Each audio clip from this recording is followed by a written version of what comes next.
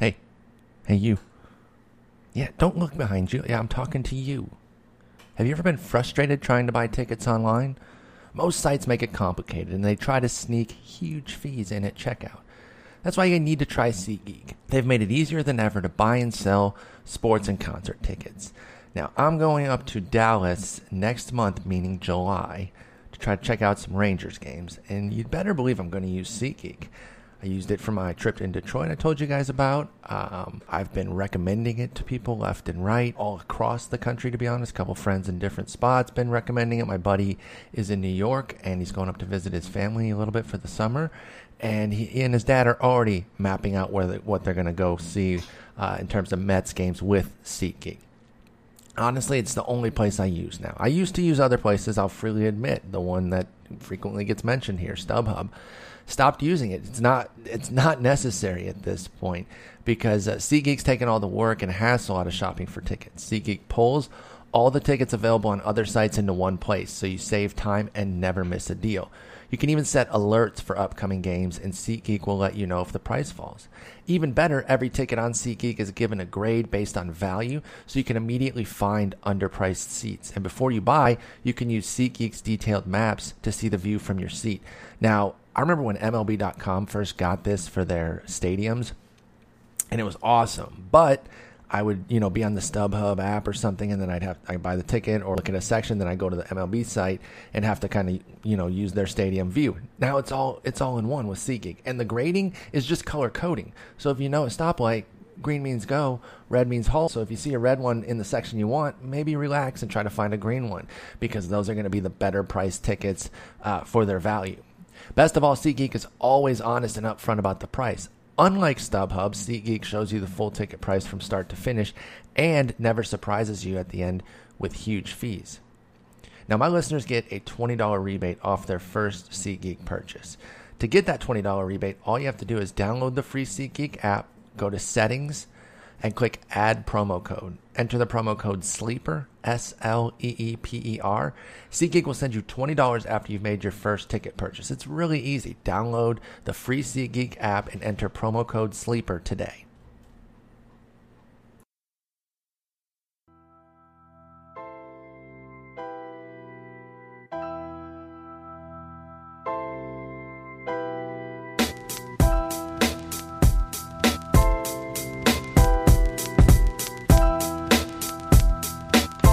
Welcome to episode 357 of The Sleeper and the Bust. It is Wednesday, June 22nd. I'm your host, Paul Sporer, joined by Eno Saris. Eno, it has been a while. How you doing, man?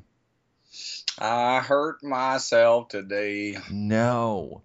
Honestly, When you said that, I would have thought that you were an outfielder in Major League Baseball, but you did it playing basketball. For everybody. I mean, pitchers, too. Jesus, yeah, that's true. Honestly, it's the injury month. Obviously, we're 2+ months in, actually approaching the third month. This is when injuries really start to take hold. We've had a ton of them in the outfield. We're going to get to those. We're actually going to start with a potentially devastating one. We're diving right in. We got a hard stop today for you to jump on the radio. So enough with the niceties and the chit-chat. We got to get into the basketball, ugly stuff. We'll talk hoops perhaps later. Noah Syndergaard, elbow soreness. Left his start early. Threw a couple wild pitches before leaving. It's terrifying, right? And anytime, we see this with Kershaw when he had that back thing, what was it, 2 years ago? And the hip. The hip, super freak out. Anything with the aces, they get a blister, they get a paper cut, and we're freaking out. So I get it. What's going on? I shouldn't ask you what's going on with Syndergaard because we don't know yet. But how worried are you about this? I mean, there's more risk at the top of the food chain when it comes to velocities. So, this is elbow soreness. He's had forearm soreness in the minor leagues. So, I mean, if there's a red light, yellow light, green light, I don't think that he really lives in the green light. You know what I mean? Yeah, absolutely.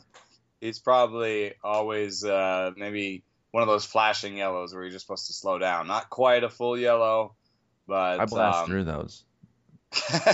So maybe that. And so does he. I mean, at 95 plus. So I I used to worry a lot more about injury than I do. Yeah. I have a feeling that a large portion of the luck of the fantasy season is which one of your pitchers, and of the regular season really, is which one of your pitchers gets hurt and how often and how many and for how badly. So I think I that's think fair and accurate. it's really hard to pick who's going to happen, because I think there are people with crap mechanics who are just have crazy good ligaments, and then there's there's guys like Bartolo Colon. I mean, whispers aside or whatever, history aside, he was the guy that they named a stat after him. Pitcher abuse points was like the Bartolo Colon stat. And oh, really? He was the impetus for that? Yeah, he was the guy. He got abused so much, so early, so hard that everyone was like, he's going to be done at 28. And here he is at 65 years old. Still out there, chucking one hitters. So, Syndergaard, I think he will go down at some point. I doubt it's this early in his career, but it's happened before, and I'm not trading him or anything. No, this kind of stuff, it just makes us feel bad. I think that's exact. I think you nailed it. It feels bad. It's upsetting. But you don't run out and trade him. I think that's a bad move. That's a panic move, because there have been instances where we do see something like this, where we do see the little sign of potential trouble with an ace. Everyone does make the panic move, not necessarily cutting them, but like trading them, and it turns out to be a blip. And so we just don't know. And I think you alluded to it earlier. You used to really freak out over injuries, but I think you probably came to the conclusion that hopefully a lot of folks have, is that we just don't know. So you take the best skills and you kind of roll with it from there. Syndergaard, if he is hurt, obviously we'll keep that updated. I am still a little bit nervous about the next guy too, because my main concern coming into the season with him was his shoddy injury track record. But again, because he'd been so good, and I'm talking about Jake Arrieta, you just kind of go with it and I guess hope for the best. But he had a pretty poor health record before really breaking out. He had the big workload last year that started to show some fatigue from, self-admitted, in the playoffs. We haven't seen anything. We don't have anything like the Syndergaard issue, but he was bumped around a bit today, not from an earned run standpoint, but another 4-walk outing. I think it's like his 4th or 5th of the year. His 3rd outing in the last 6, where he's only made it 5 innings. Is there any concern here, or is this just some bumps in the road here for Arrieta? One thing that's really interesting is that Arrieta has really gone to the sinker more this year, and it hasn't really, it's funny because everyone thinks, oh yeah, sinker, pitching to contact, going to the ground ball, but that's not necessarily how he uses a sinker. He uses a sinker to steal strikes, front door sinkers, and he uses sinkers in swing strike counts to overpower people, because they start to think about making contact, shortening up, and they're looking breaking ball because he throws so many breaking balls too. And then all of a sudden the sinker's on them at 96 in like a 2-strike count. So, he uses that sinker a lot. He's using it more. He's getting more ground balls, but he's not necessarily saving pitches. So it's an interesting conundrum. And it might worry me more if he was ticking down in velocity. Sure. And if he was, he's 30. He should be sometime soon. Starting to see some velocity loss. But if he's at 92, I feel like I might feel differently about the walks coming back, especially since in his past he used to have more walks. Yeah, that was actually a big issue for him throughout most of his Baltimore career. He kind of had that one little spike year in walk rate in 2012, where he was down to 7%, which is below league average. Beyond that, he was always a double-digit guy, Jake Arrieta was, and so that's problematic.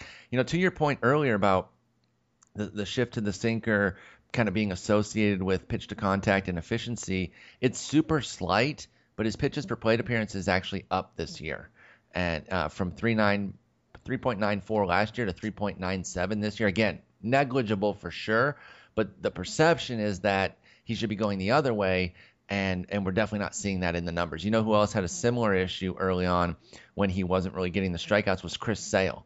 We're all, he's just being more efficient and getting through things quicker. Not really. You check the numbers, you see, not so much.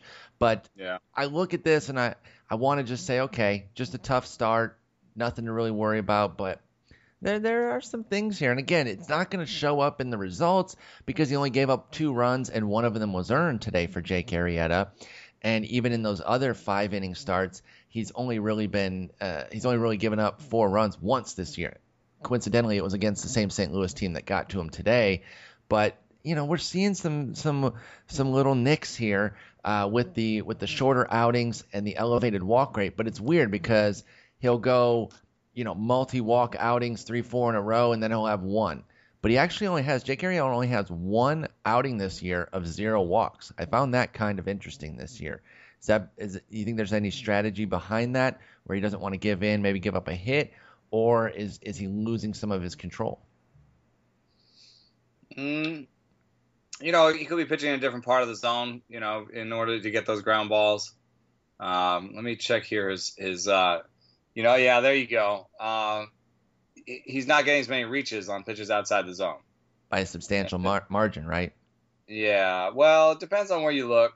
But, either PitchFX or the BIS, both of them basically say that he used to get more swings than average on pitches outside the zone, and he's getting fewer now. What is average on O swing? Because Arrieta's from 34% last year to 30% this year. I think that's BIS, and then you referenced that PitchFX had it a little bit differently, only going from 33 to 31. What is average? Well, average is usually around 30%. Okay. So it's still average this year, even. Yeah. Regardless of which one you look at. It's a little bit different on each one, but yeah, it's average is around 30%. So he's basically gone from plus to either average or above average, depending on which one you're looking at. Okay. And it's sort of what happened with Keuchel. It's not exactly the same thing because he still has overpowering stuff, even if they aren't swinging. Yeah. And it's not on the same level. And it's like, I just think that at some point, here's the thing: batters as they get older just swing less. It's just they have fewer swings. It's just something that happens. It's the aging curve for swing percentage just goes down, and so I think that has some sort of implications for what happens with pitchers. Right? Is that they can fool you, but the more you see them, the less you're going to reach at stuff, and the less you're going to swing. Yeah, I think it's not talking about like individual matchups as much as it is saying like, if there was one pitcher in baseball and there was one hitter in baseball, then we would see that there would be fewer swings. So I think it's what happens when people become more familiar with their stuff. So the fact that he's pitching so well, despite the fact that people are reaching less, I think it says it all. Really, I'm not worried about him. Okay, so we're not sweating Arrieta right now. Do have Keuchel and Mariano had the most extreme sort of swing and reach rate type situations, and they had more extreme regressions, and they've had way worse results. So this is in the same ballpark, but not necessarily the same size. Okay. Or doesn't mean as much to me. Yeah, I think that's fair. Again, especially with Arrieta, has the overpowering stuff to make up for it, where Keuchel, when they're not reaching and missing, has to come in the zone with much weaker stuff, which obviously this is a pretty good ball game on right now. Because we've talked in the past about how Mengden is a pretty good pitcher at home. Yeah. A guy to take right now, and he held Milwaukee to 3. He got 9 punchies too. He's out. Yeah, he had the punch, but the I think Milwaukee was a decent test because they have an okay offense, and interesting to see if they would hit home runs off him and stuff. But he did pretty good. Javier Guerra, Junior Guerra. Sorry, I always want to call him Javi. Me too. Because there's been 2, right? The guy who was a closer for a half second, and now the prospect, right? Yeah. So there's some Guerras out there. Oh yeah, the shortstop prospect. Yeah. I forgot him. But Junior Guerra is the former catcher with the split finger in the 94. And he's the oldest one, by the traded. way, which is kind of funny. Oh, actually, I guess the other Javi Guerra might be older, but Junior, and he's a 31-year-old. Right. The junior is senior. The senior junior guy, I just traded for him in a league that's really weird. It has rentals. So I gave up about a month of Billy Hamilton to a guy who really needs steals.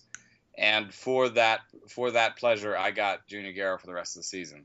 I feel pretty good about that because, I needed pitching, and I think Guerra's going to do better than his projections. Stuff we've talked about a little bit before, but, watching these guys go up against each other right now in day baseball, where, Oakland plays a little bit different in the day when it's a little bit warmer there, to see them both pitching well into the seventh.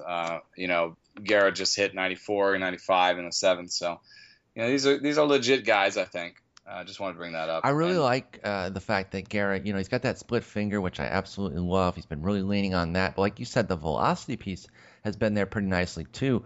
Averaging about 93, 94, can bump it up into the mid-90s when he needs it. He also has a big strikeout total today. He's at 7. He's trying to finish off the 7th inning here and get out with a lead at 3-2. So, yeah, both these guys obviously on opposite ends of kind of the age spectrum there. Mengden's a new guy coming up in his low 20s here, 31-year-old Junior Guerra. I like both of them as at least kind of stream options in some of your middle mixed leagues there, like 12, 15 teams. But then, of course, in only leagues, they're both solid options that I think you can rely on for at least a stretch here. I think they've shown a lot. You really turned me on to Mengden. I've been keeping a close eye on him since he came up. I definitely like him. And, hopefully you don't have to put either of those guys into your lineup for Noah Syndergaard. You can put them in addition to Noah Syndergaard. But we got one hitter to talk about before we dive into a bunch of outfielders. One call-up, I should say. And, it could be one of the best call-ups of the year just because the catcher position has been so freaking awful. Wilson Contreras got called up. And, I didn't think he was going to. We get all the questions, hey, when's this guy going to be called up? I always just say, I don't know, because I absolutely do not know. And I lean toward not for a while with Wilson Contreras because I didn't think they were going to hold 3 catchers. Well, they are. The Cubs are open to doing that. Looks like Ross is going to be the caddy for Lester. Arrieta and Montero are going to work together, and then Wilson Contreras is going to get kind of the rest of the games. Well, he's already making a fast impact. He actually has 2 pinch hit home runs because he had to come in today when Montero left injured. Big prospect, was dominating in the minors. How impactful can Wilson Contreras be? Also considering the fact that catcher's so bad that I think he's already in all formats catcher 2 at the very least.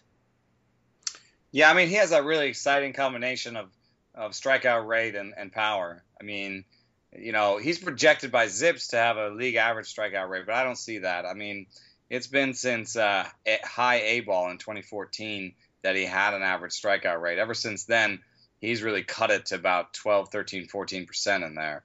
So I think he comes up. I think he strikes out, in this period, like 16 to 18% of the time. That's better than average, and that gives him a chance. Catcher BABIP I've talked about before. Catcher BABIP is around 280.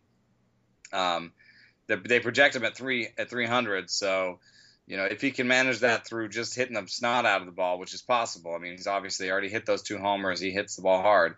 Then I would take the over on all those power projections and give him something like a 265 batting average, 330 OBP, and like a 450 slugging, which that would end up being like a 20 home run true power kind of guy. Now, of course, he's a catcher, so he's not starting every day. He's not going to get 20 homers. Not going to do that in the second half either. But hit you 6 to 8 homers with a 260, 270 average. There's a lot of guys who can do it, but there's not a lot of guys on the wire who can do that. Probably. Exactly. I think that's a great point, is that, there just hasn't been a lot available at catcher. It's been so bad. I was talking with Derek Van Riper at RotoWire about this, and you kind of look on ESPN's Player Rater. They have their little formula based on the 5 categories that we use, and you don't get to 12 without them already having a negative value. Derek Norris is at, Stephen Vogt is now there at 12 at minus 0.19. Last year, just for the full season, you had to get to catcher 24 before there was, catcher 21 before there was a negative value. So it's just not been good at catcher. Even the best, Buster Posey, has not been himself this year. You got Lucroy Ramos really holding it down. Posey's right there in third.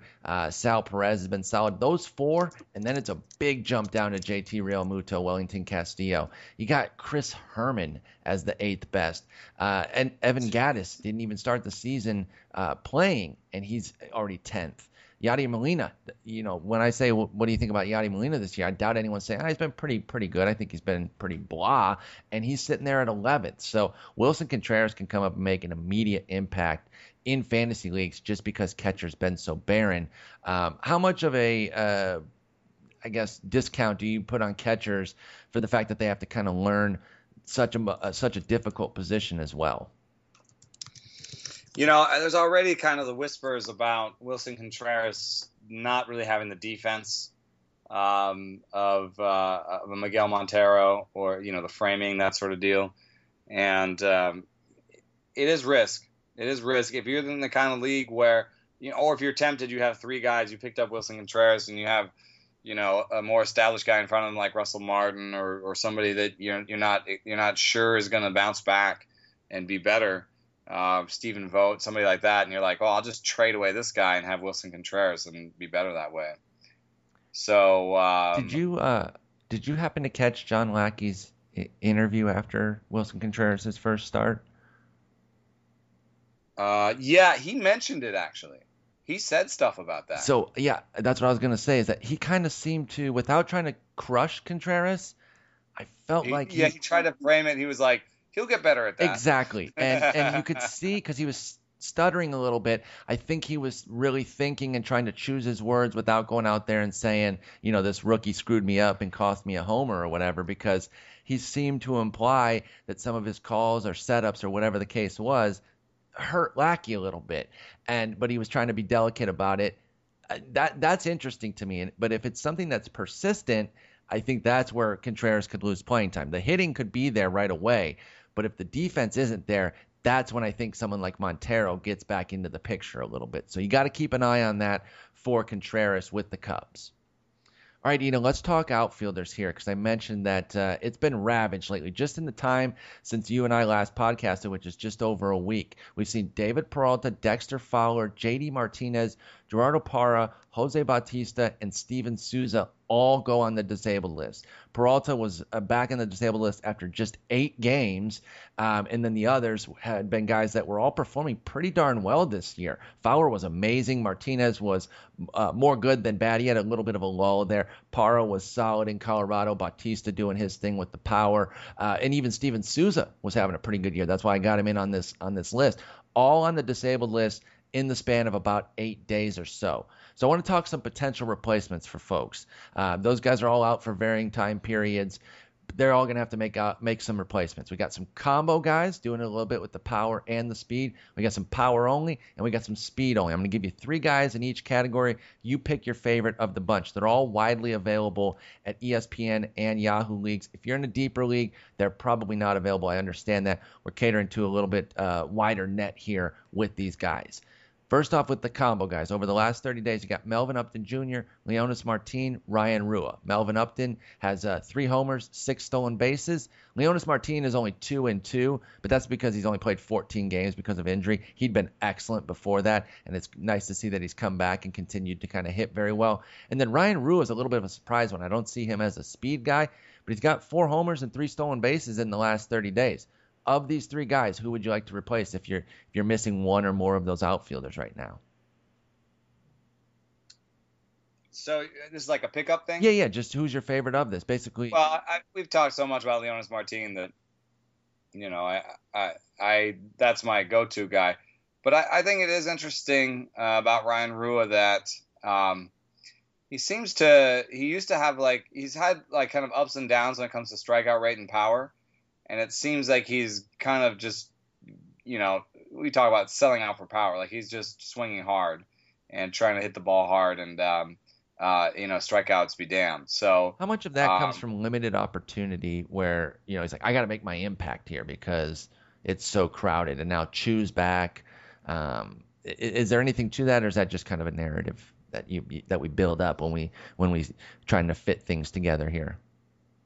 Well, for sure, guys, benefit from extra playing time. When we talk about Aaron Hicks and his struggles this year, and young guys trying to develop, and you just listen to the way managers talk about it and the way teams act. They don't want to bring a guy up and, if he's actually still developing and they're expecting much of them in the future, they don't really necessarily want to bring him up and play him around. At this point, Jurickson Profar might be who he is, and they're just happy he's healthy. So I think they're okay with bringing him up and playing him whenever they can play him and using him as a piece. But and that's the same with Ryan Rua, because that's another thing about Ryan Rua. He's 26 and, wasn't really a prospect necessarily coming up. So, I think they're happy using Ryan Rua probably against lefties going forward. So that's how I would use him in fantasy baseball too. Okay. But a younger guy like Wilson Contreras, I think, actually, just to go back to that for a second, if Ross and Montero are healthy, I could see Contreras is going right back down, because just of all the stuff Lackey's talking about, Contreras is not going to learn that pinch hitting for home runs and catching 2 games a week or 1 game a week. So, a guy like Rua is going to stay up, but he's going to have limited usefulness. A guy like Wilson Contreras is going to be useful in all leagues, but go away. So, I think that's something you got to think about when you're dropping guys, because especially the deeper your league, the more likely you're going to need them later head to head. How important is it to you to get a couple homers now with Wilson Contreras or have a catcher in September that's playing every day. Mm-hmm. So yeah, that's always a big factor, right? That I think gets more attention lately. I think that we're trying to be more mindful of that. At least when I answer Twitter questions and they say, "Oh, should I pick up this guy?" I'm always saying, "Who are you cutting?" Right? That's almost as big of a deal as the guy that you're trying to get, because we got to see how worth it is. Sometimes it's just, "Oh, should I pick up this guy?" Yeah, and then you find out later that they cut somebody that you like way better. So you got to be careful with those decisions. Head to head, you might be a little bit more quick on the trigger because you need it instantly for that week. Roto, you can afford maybe to be a little bit more patient and maybe wait on a guy a little bit longer because the payoff could be more substantial down the road. Well, Chu, just to finish off real quick, Chu's been getting worse against lefty. This year he's been all right, but it's a super small sample. And, Chu for his career has been getting worse against lefties and been getting closer to a platoon bat against lefties.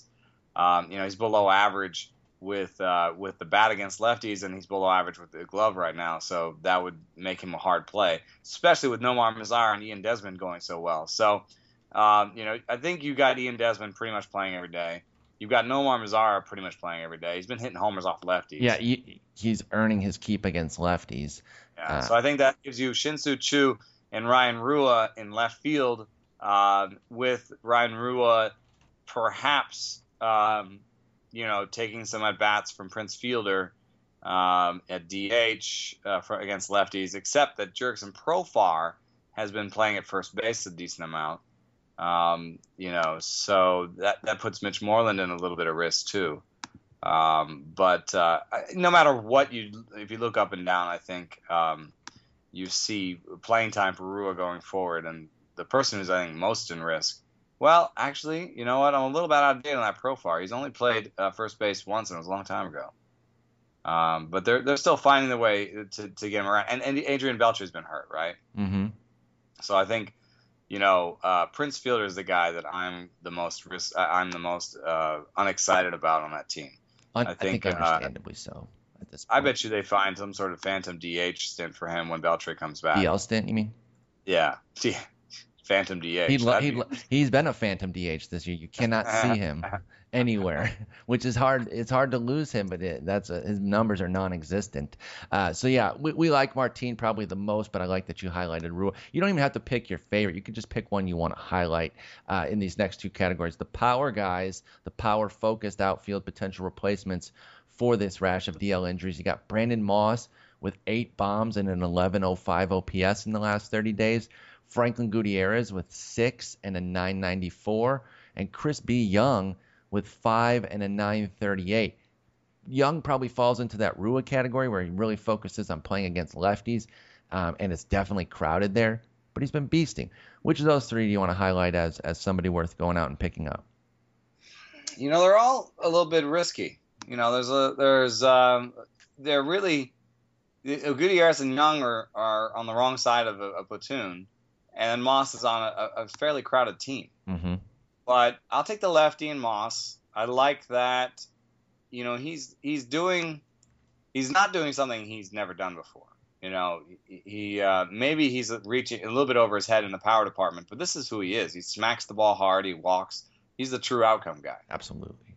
And in terms of his fly ball rate, it's never been healthier. So he's really he's got that launch angle going where he's hitting everything in the air, and we'll see what comes down or not. So.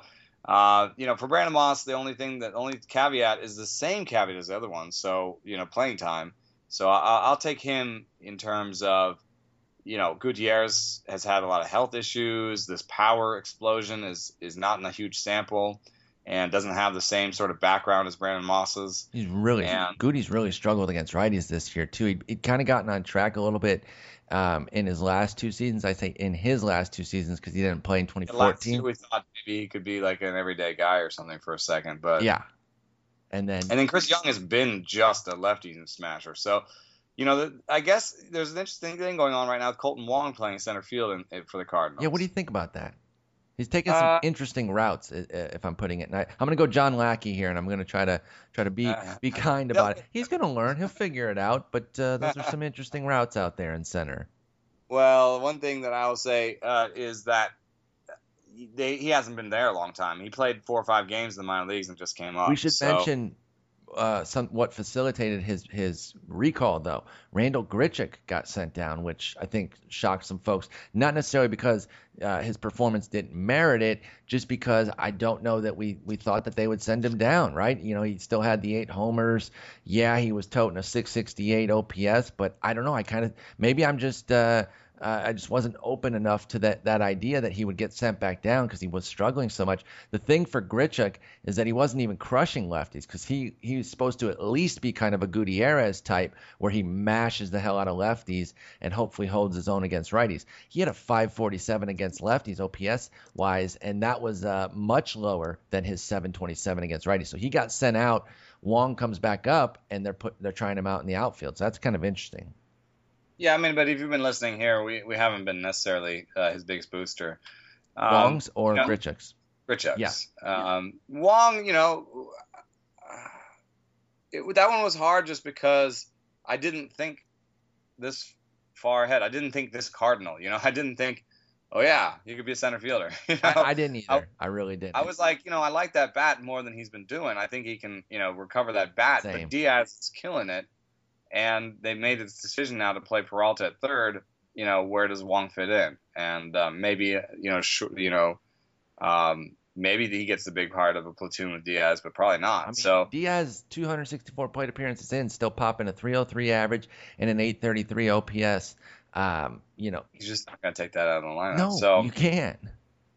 So anyway, with Wong playing center, there's not really a great option for someone to like a righty to platoon with him. Holiday is not a center fielder, and I guess Piscotty is the guy. So Piscotty is a right-hander, and he has played some center. He's a little bit more athletic than people might give him credit for. He was a third baseman with Stanford, and he can move a little bit. But I think that's maybe they can do it against lefties sometimes, but I doubt it's a long-term plan. So I think, Piscotty, Wong, Holiday is pretty much, like a full-time outfield unless they're moving Holiday, to first against righties because Matt Adams is still getting platooned. However, why move Matt Holiday to first when you can just play Brandon Moss at first? Exactly. So I think that's, even though Brandon Moss is also a lefty, he's going to get playing time against lefties because Matt Adams is not playing. And then he's going to get whatever falls between the cracks between Piscotty and Holiday's decently old.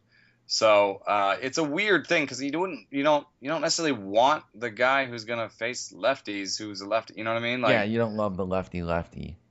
but he's hitting so well. And this is Moss you're And it's talking not about. yeah, Moss, and it's not that Piscotty's been bad. But Piscotty is a righty, so I think that we'll find some ways to get him in there. And then Holiday is so old that, well, come on, he's 36. I'm about to turn 37. Hey, we're so- talking baseball old here. Right, I yeah, think we all understand that what He's baseball looking- old and real old are two vastly different things. The speed is totally gone, and the defense is bad. I mean, the defense is bad. It's been bad for I a don't while think for Holiday. It's been bad for a while, and I don't think the defensive numbers are catching it. Like, I think either they're just way on top of his placement in the field, or just a lot of balls haven't gone to him or something, because he's pretty bad out there. So, you maybe in a low scoring game you decide you want Moss out there, and Holiday on the bench in order to improve your defense. I don't know. I mean, it's hard to, with the trio that you gave me, it's hard to see a guy who's gonna play every day. By the way, we haven't mentioned him because he's obviously a lockdown player, not going anywhere. But in that jumble, Carpenter goes back to second. That's what we're seeing here. And I'd be remiss. Carpenter has some interesting splits against lefties, but the only other replacement for him is to bring Wong back to second. Exactly. Well, I'd be remiss if I didn't mention that Diaz does have a 685 OPS since May 1st. So it is still, a lot of it is still built on that big April. But the fact is they feel confident enough to not take that. The bottom line is still an 833 OPS and a 303 average. They don't feel comfortable taking that out of the lineup at this point. And I guess I understand it to a degree, but that is still something to keep an eye on for Aledmys Diaz. And Moss is moving all around. When every game he gets in, there's a slash in it. He comes in the game at first, goes to left. Comes in right, goes to left. In one game, he was at right, went to first, and then went to left.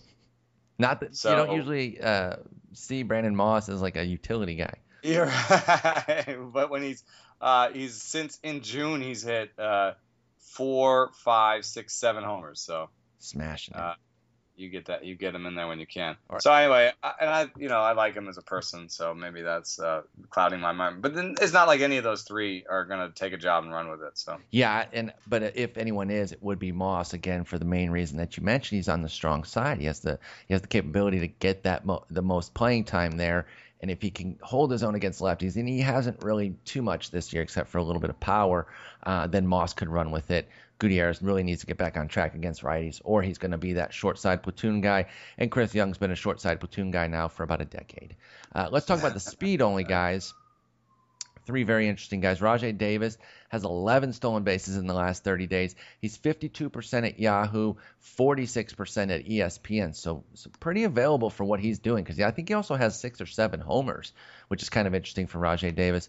Whit Merrifield, 4 stolen bases. He was 16 for 17 at AAA already this year, which is really nice. And then kind of crazy, I did not realize this was happening at all. Howie Kendrick has 5 stolen bases in the last 30 days. He had 6 in 495 plate appearances last year. I put him last because I doubt it's really going to hold up. What do you think of that trio? Who would you most be eyeing if you were trying to make a replacement for the injured outfielders? It's an interesting group. I mean, Rajai is kind of like, I don't know, spam or something.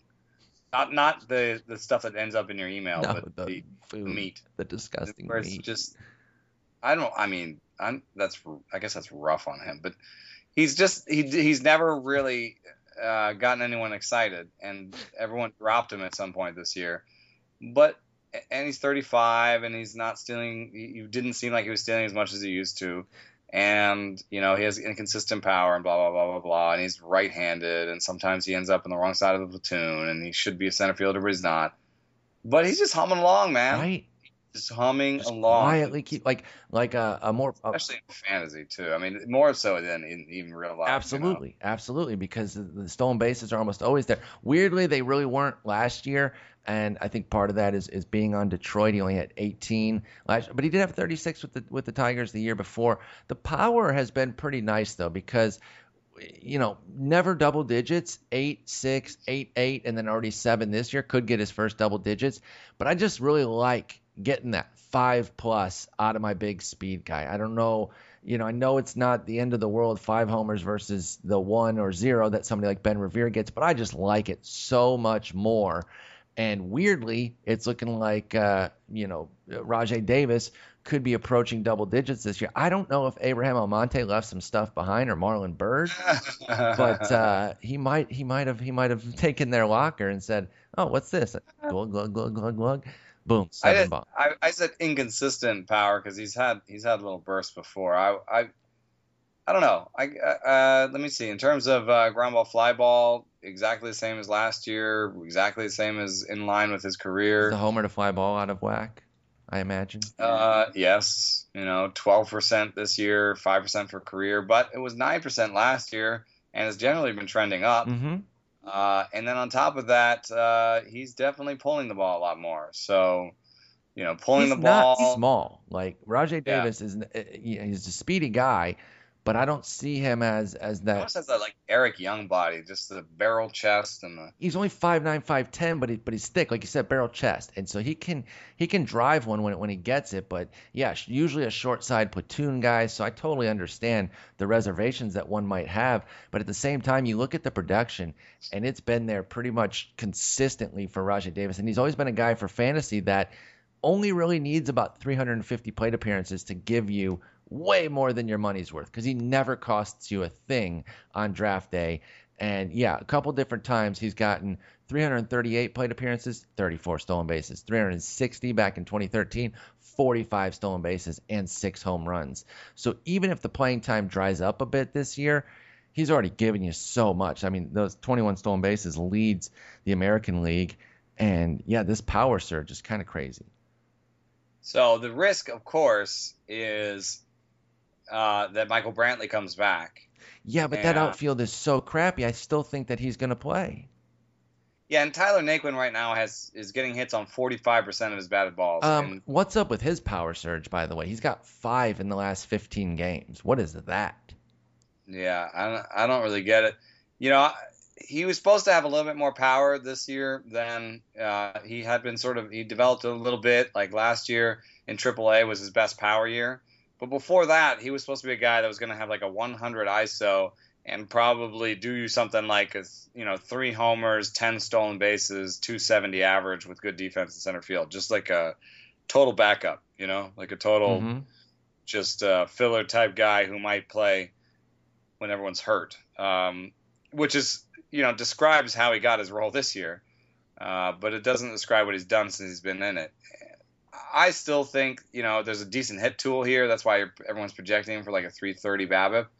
But, look at these OBPs here. Even with a 330 BABIP, 301, 320, 311, he's not going to climb out of the 9th spot in that order. He hasn't, even with the power surge. Davis is the one who's leading off. Mm-hmm.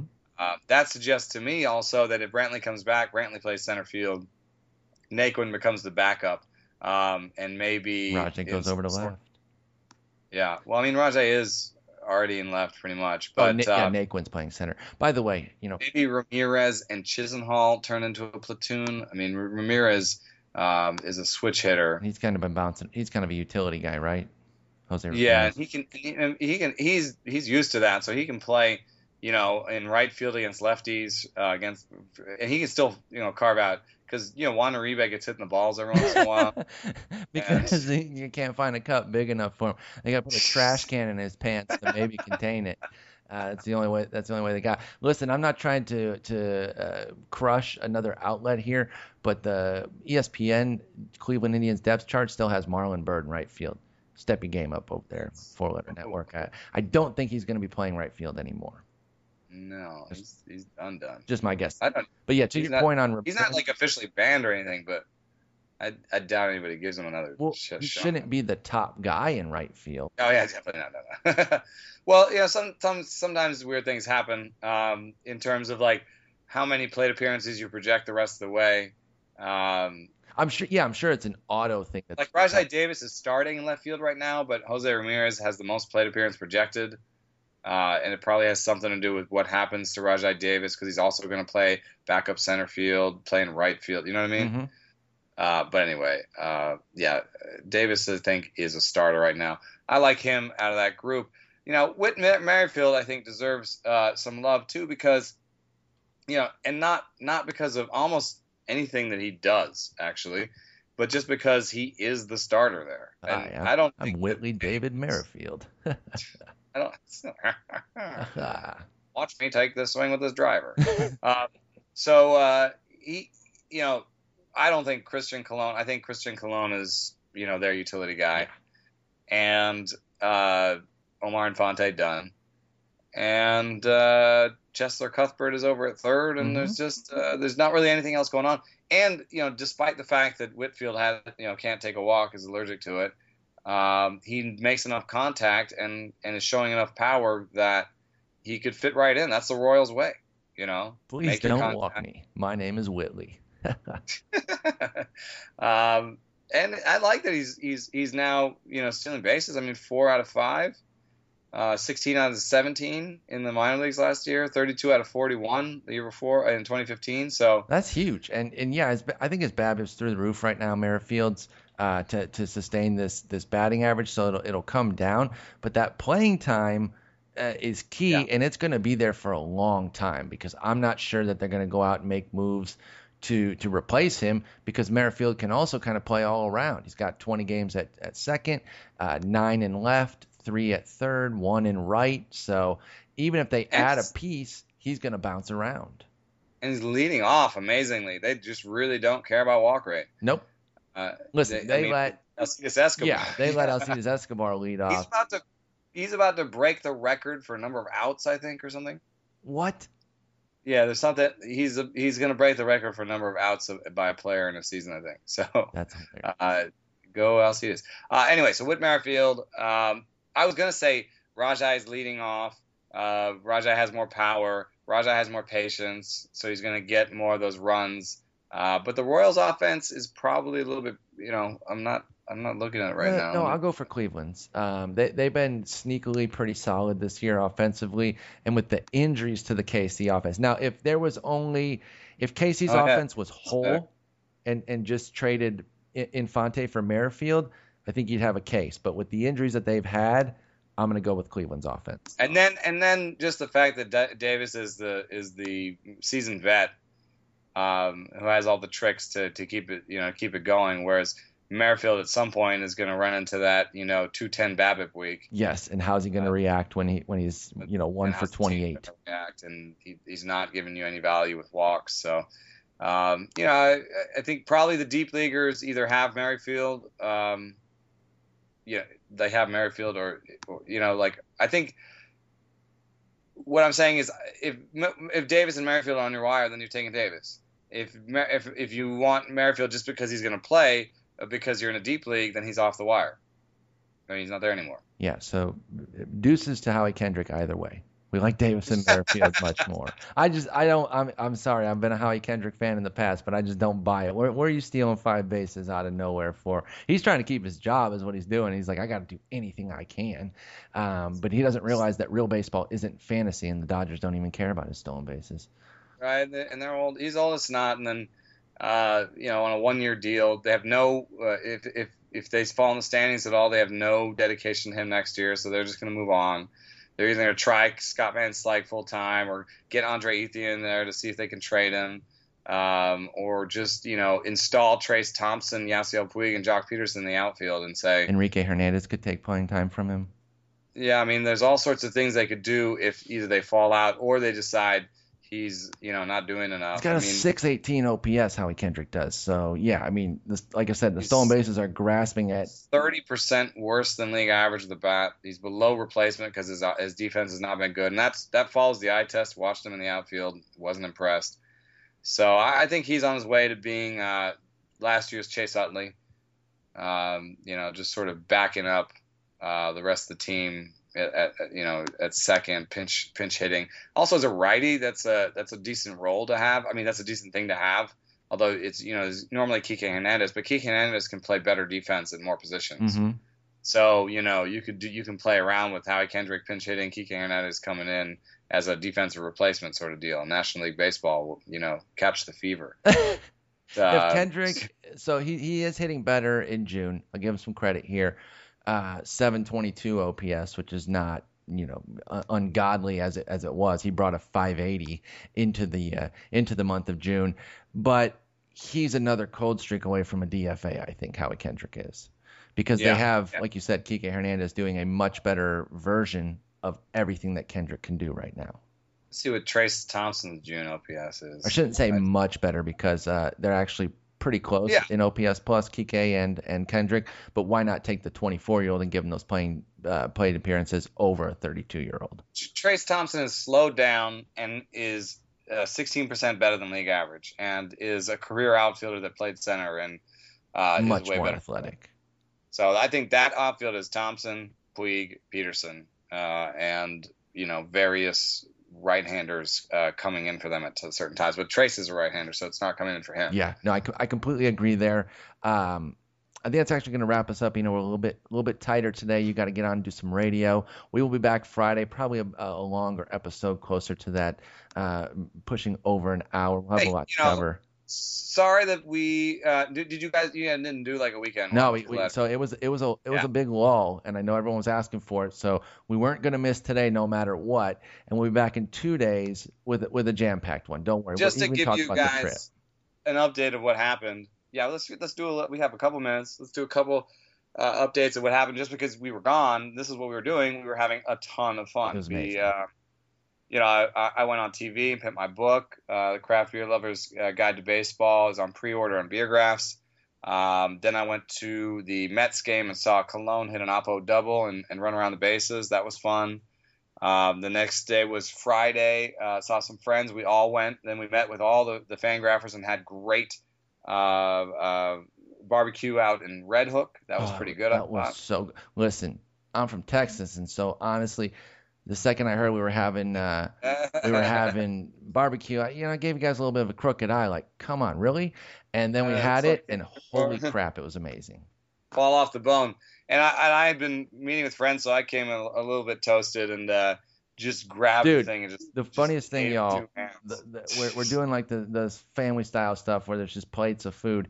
Literally comes in and grabs a chunk full of brisket with his hand and just shoves it down his gullet. It was pretty great. Y'all, if you haven't seen do the bat race, the Dizzy bat race at Staten Island on Sunday, you also need to see that. It's on my Twitter. Maybe I'll pull the tweet specifically and put it with this podcast post, because that was amazing. The weekend was a flying success. You put together an amazing event at Rattle and Hum. The meetup was unbelievable. Great work on that. So many people on Saturday night. So many people came. I felt a little bit like a wedding where I got 2 or 3 minutes with everybody. If you did come and say hi, I hope that I got to shake your hand and talk just a little bit. It was a whirlwind for me, and I was there for 7 hours, so that was a little crazy. The wiffle ball game, what were some highlights? David Appelman bobbled a ball for about 20 feet. Like the owner 6 bobbles, amazing catch. Dave Cameron was the peg out king. So we play with the wiffle ball rule where you can throw the ball at them, obviously waist and below, ideally. And I think he had 4 peg outs. Yeah, he was killing people. And big bat. I mean, he had probably some of the deepest drives in the game. True. Paul Costava on Rotographs had some deep drives. So we started with you found a couple of bats. You found 2 skinny bats, and then you had the big bat. Originally, we said everyone can use the big fat Bam Bam from Flintstones bat once in the game.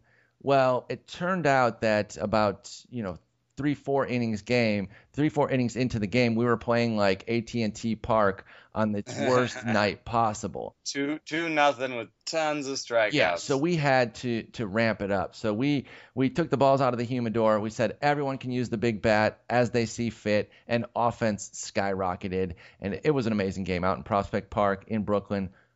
Amazing time. I keep saying the word amazing because it was just so much fun. We got jobbed, though. It was Rotographs against Fangraphs, and even though we pitched first, we pitched last, and there was a walk-off. Yeah, we win, got super ripped.